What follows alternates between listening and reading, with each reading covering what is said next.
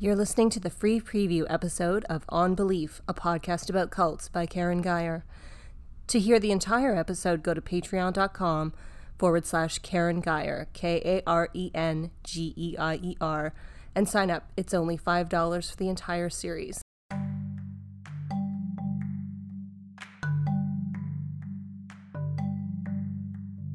This is On Belief, a podcast about cults by Karen Geyer. A conversation with Matthew Remski.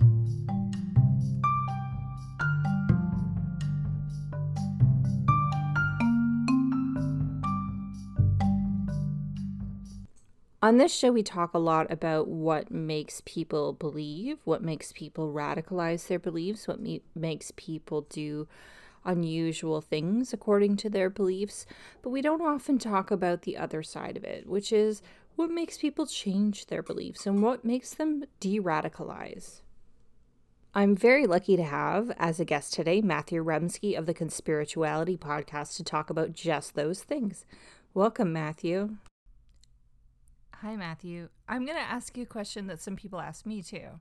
How did you get into this? Because there's not really a job description for what you do. Oh. No, but there is a sort of firestorm of dominoes falling at the same time in the spring. I suppose it became clear to myself and Julian and Derek. We've known each other for about 10 years. I've met Julian in person. I've never met Derek in person, actually. They're both in LA. But all three of us have worked as sort of wellness and yoga world cultural critics for that time at varying levels of professionalism. And when COVID lockdown smashed through the brick and mortar yoga and wellness spaces that we were familiar with and that, we were engaged with as professionals, as, teachers and trainers and that sort of thing, it became almost immediately clear that all of the vulnerabilities of this subculture to spiritual bypassing, to paranoid anti-authoritarianism, to pseudoscience, to kind of like charismatic devotion to alternative health, that all of those things, all of those threads within the culture that we'd identified over the years would become very inflamed.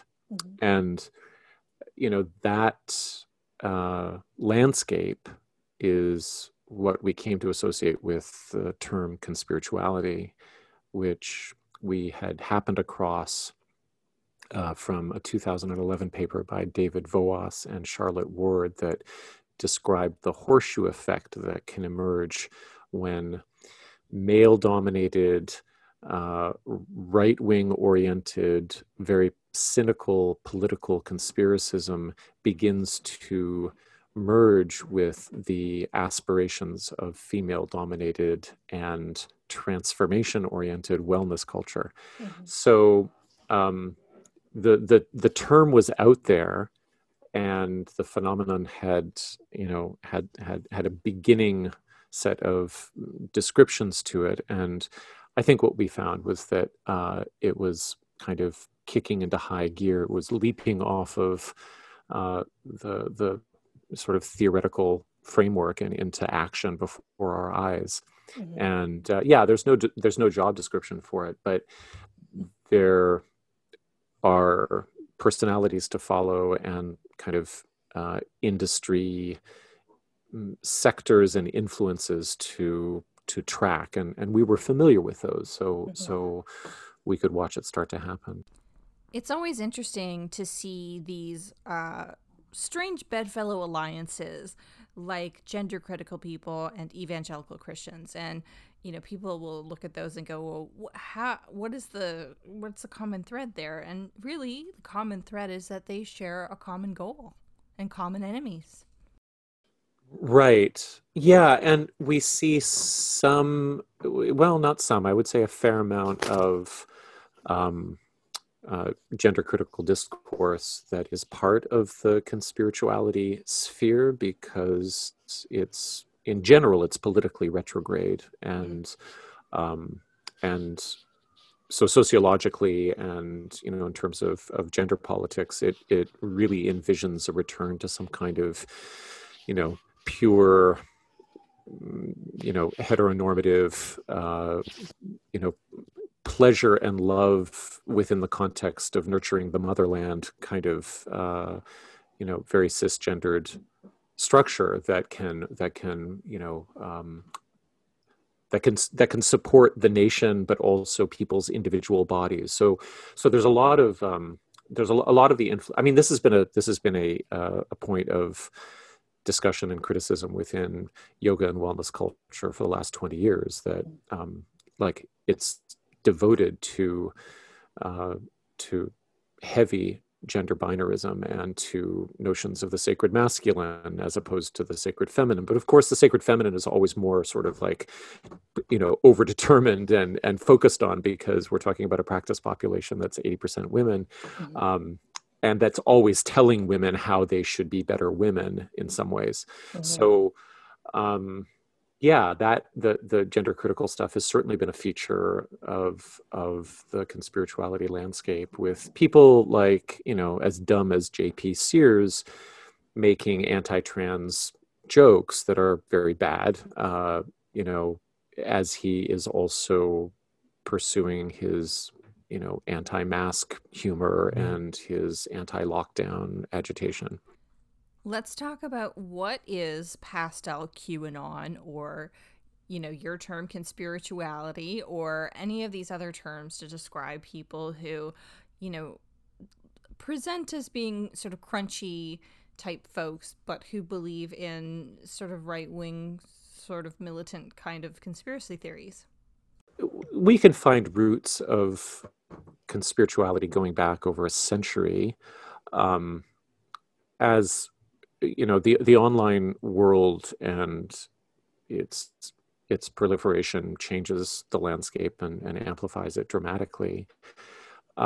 You're using a really great phrase that I think is coined by Marc-André Argentino, pastel QAnon. There's also soft Q. There is, I think the Mother Jones journalist coined the term Q-a-mom. And I would say that if we're not talking about the harder edged phenomenon of QAnon itself, but we're talking about sort of peripheral or adjacent movements that often make use of QAnon discourse, but don't cross the threshold over into complete fever dream territory, then we're in the realm that, on our podcast anyway, we call conspirituality. So your question is, where do we begin seeing it? I mean, Ward and Voas began seeing it 10 years ago or more, as the online expressions of far right conspiracism with regard to who's in control of the global governments and banking systems began to interface with this notion that humanity in general is coming to some sort of transformational crisis point, and that as darker secrets are revealed, that our capacity for spiritual awakening will brighten or will be amplified, and also we'll have to practice harder at our yoga, at our meditation. We'll have to say our mantras with more dedication to hasten this transformational moment and its potential. So, but going back further, I think we can say that the very structure of New Age, global, and Orientalist influenced spiritualities lines up very neatly with the key axioms of conspiratorial thinking. So, Dr. Peter Knight somewhere in England, but he was on that podcast for the Anthill back in the spring, that they did this great review of the sort of academic literature on conspiracies, and he expressed it very well, saying that, in my opinion, he said that, all conspiratorial thinking operates on the three principles of, nothing is as it appears to be, everything is connected, and nothing happens without a purpose.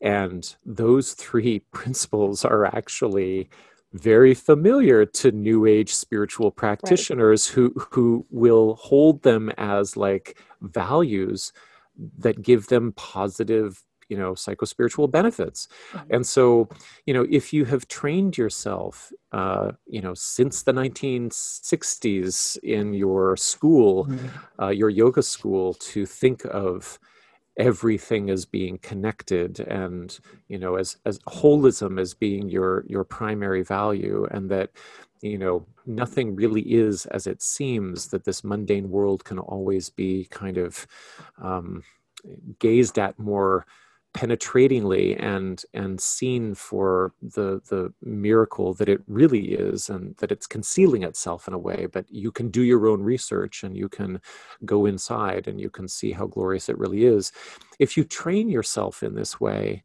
And if you don't really have the cultural or moral guidance of the religious traditions that these ideas come from. And that's basically the definition of New Age spirituality. It's a bunch of like lifted ideas that are kind of half-baked and bowdlerized by consumer culture, without any sort of like ethical or pedagogical or pastoral framework, certainly no pastoral care. And so if this is what you sort of like grow up with, and you devote yourself to, those three axioms can sort of cross over some paranoid threshold into, believing that, wow, everything is connected, and wow, that's what the Q map actually tells me, nothing is as it appears. The Biden inauguration was actually a hologram, everything happens for a purpose, meaning, it was actually a good thing that Trump lost the election, because that will make the storm even more impressive. We've talked about this on the show before. When you look at something like Aum Shinrikyo or Falun Gong, these are people who get into these groups through very innocent, very, spiritually minded means, and then they become radicalized. And it's partially to do, I think, with this idea that, the belief system is always like, you can do more, you can go further, even when you're talking about things like TM, meditation, yoga studios. It's all about, you can push yourself, you can believe more, you can do more. Well, I think you're pointing out something like super important about the economics and the structure of unregulated wellness industries, and how they create a kind of economy of a deepening internal turn. So yeah, you might go to a relatively ethical yoga studio in your hometown, and the fact that you're paying $15 to $20 for that drop-in class, or you've bought a month pass for $80 or whatever, that's not keeping their lights on. What's actually going to pay for their overhead, and of course this has all crashed since COVID hit. It's not clear, how many studios are going to survive now. But up until last March, the way that yoga studios would make their money would be by selling the deeper level of research, right? The next module, you can take a teacher training program, which is also a personal development program. And this kind of becomes like a ritual, a transitional ritual for especially millennials and then Zoomers, who, were taking a gap year in school, or they got laid off, or they didn't want to wait tables, or they wanted to try, or they needed to add something else to their gig economy. And the way it works is that, in order for you to make your way in that world, you have to continue to pay to work on yourself. It's not, and the work that you're doing is not to improve the social determinants of health. It's not to improve, how your local city council functions. The work is always on you to see into your life and your, potential so that it can actualize more fully. And so when something like QAnon comes around and basically says the world is not at all what it seems to be, and it's actually filled with trauma, and there are people who we know did this to you and to everybody else, and you can go inside and watch these videos, but do the work on your own. There's this whole industry that's already been set up to believe and to sort of inhabit this economic rhythm in which, in order to be a better person, you have to find out more about these internal psychological realities, and you have to create a better and better story about how you're going to recover from them, especially if they involve uncovering trauma. Mm-hmm. So it's the yoga world becomes a gateway for radicalization, not just because the themes overlap, not just because there's a trauma survivor community that wants to use yoga for recovery, but then they become very attracted to themes like Save the Children. There's also an overlap because this is an unregulated industry in which people are required to spend money to make money by going deeper into themselves. To unlock the rest of this episode, visit patreon.com/KARENGEIER. It's only $5 to unlock over 20 hours of content.